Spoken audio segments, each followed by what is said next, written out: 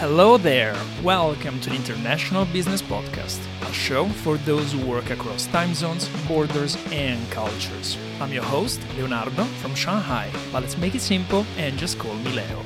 We also have a new co-host, Stefano, based in Paris.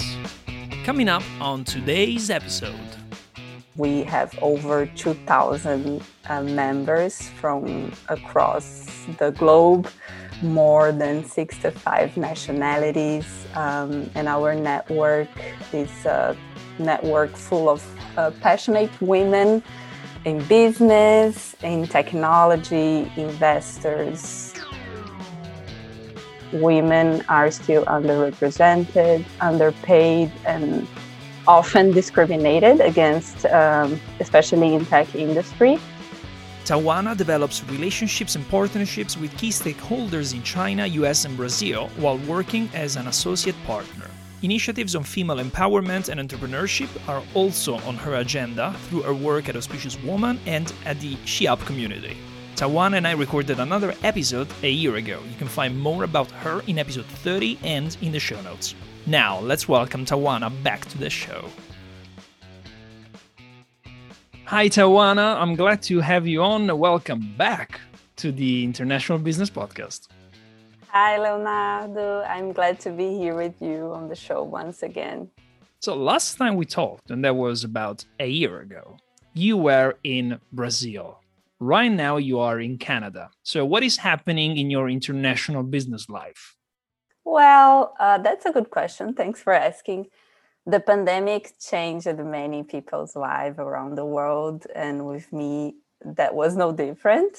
In December, I decided to move here to Canada as I realized that the country presents many opportunities for international professionals. And I felt also that the business ecosystem presents good initiatives for women in business. So that's going to be my focus. And since I arrived here, I realized that, and my goal is to connect our network in Brazil, China, obviously, and now Canada. So you mentioned women in business. So tell us about the landscape, the scenario for women in business with a focus on innovation and technology, and why it is important to create solutions tailored for these women.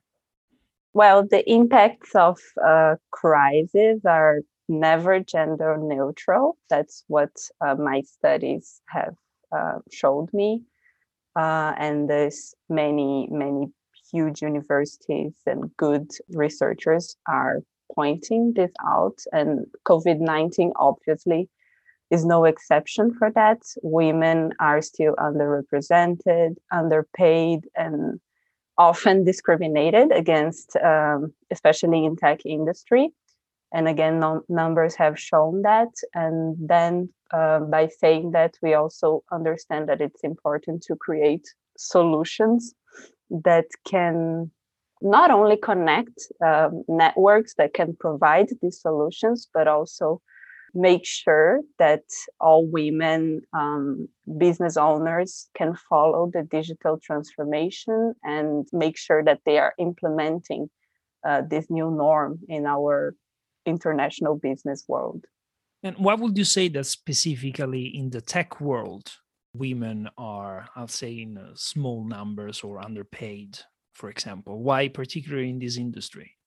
Historically is an industry that less women are encouraged to enter and learn about and be part of all the processes of technology creation.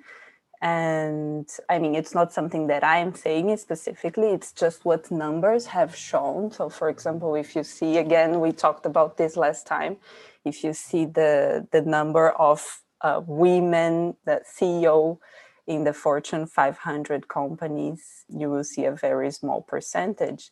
And it's all correlated.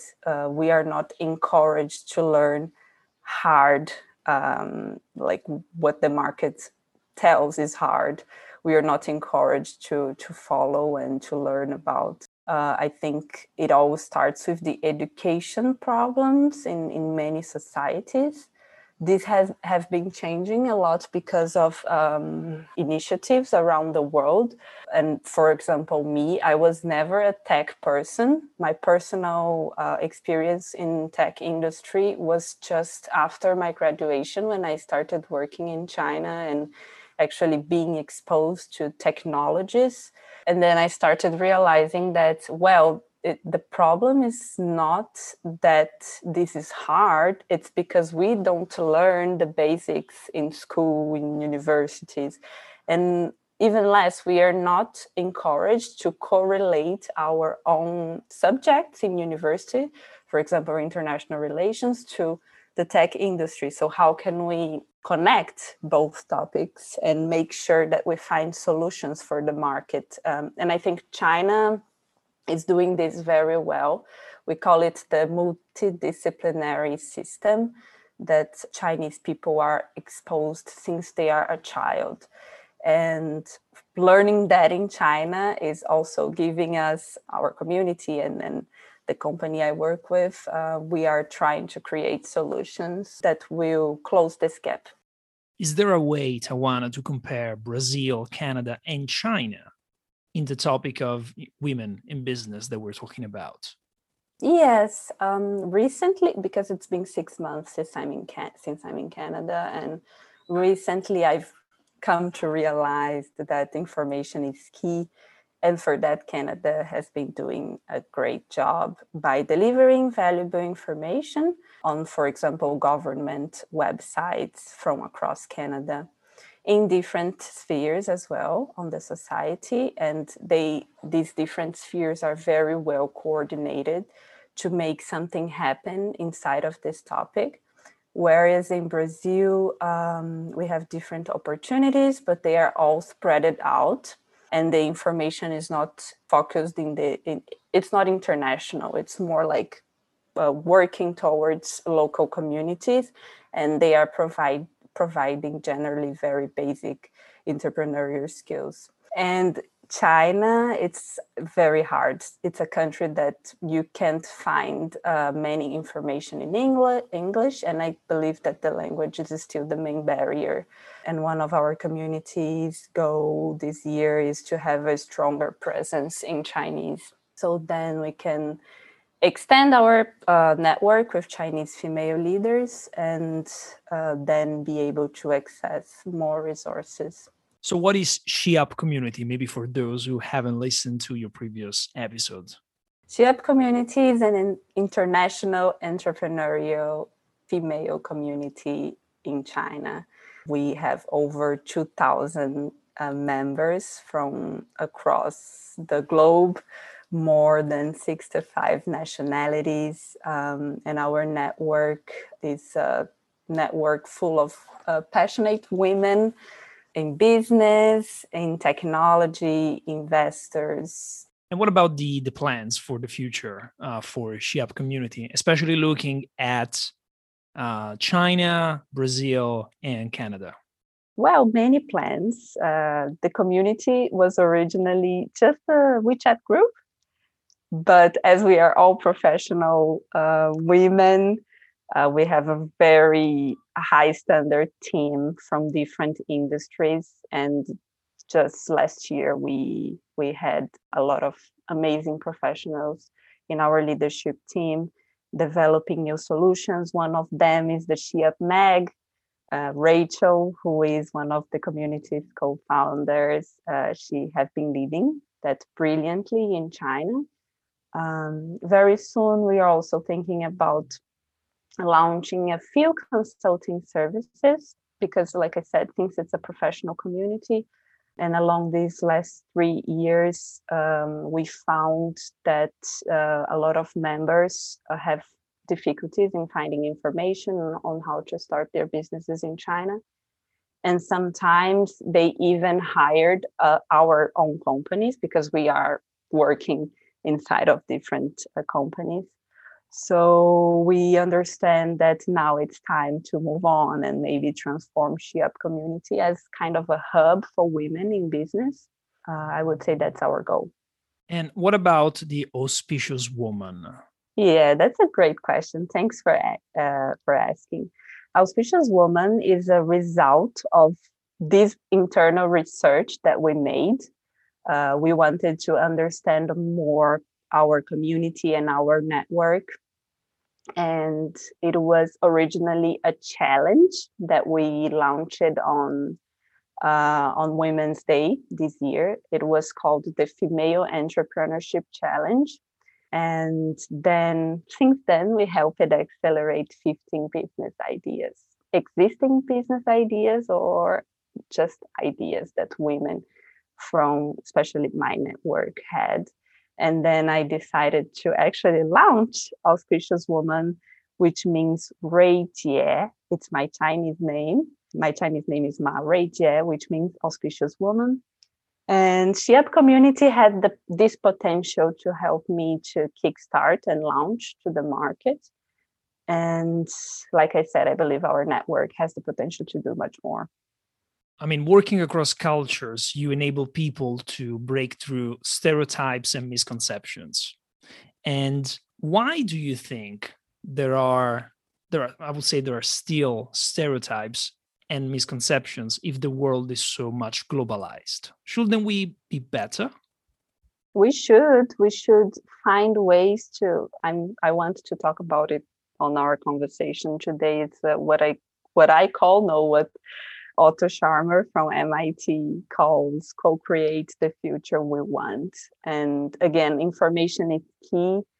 And I feel like international professionals that work across cultures should be trying to build better layers for understanding different cultures and understanding that the world has many possibilities, many opportunities, and we should be creating solutions just like you were doing with your podcast. This is a very valuable source of information.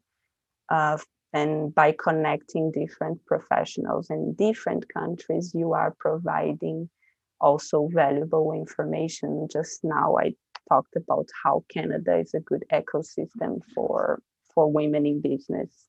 And Thauana, if you could give, let's say, one piece of advice to women business leaders, what would that be?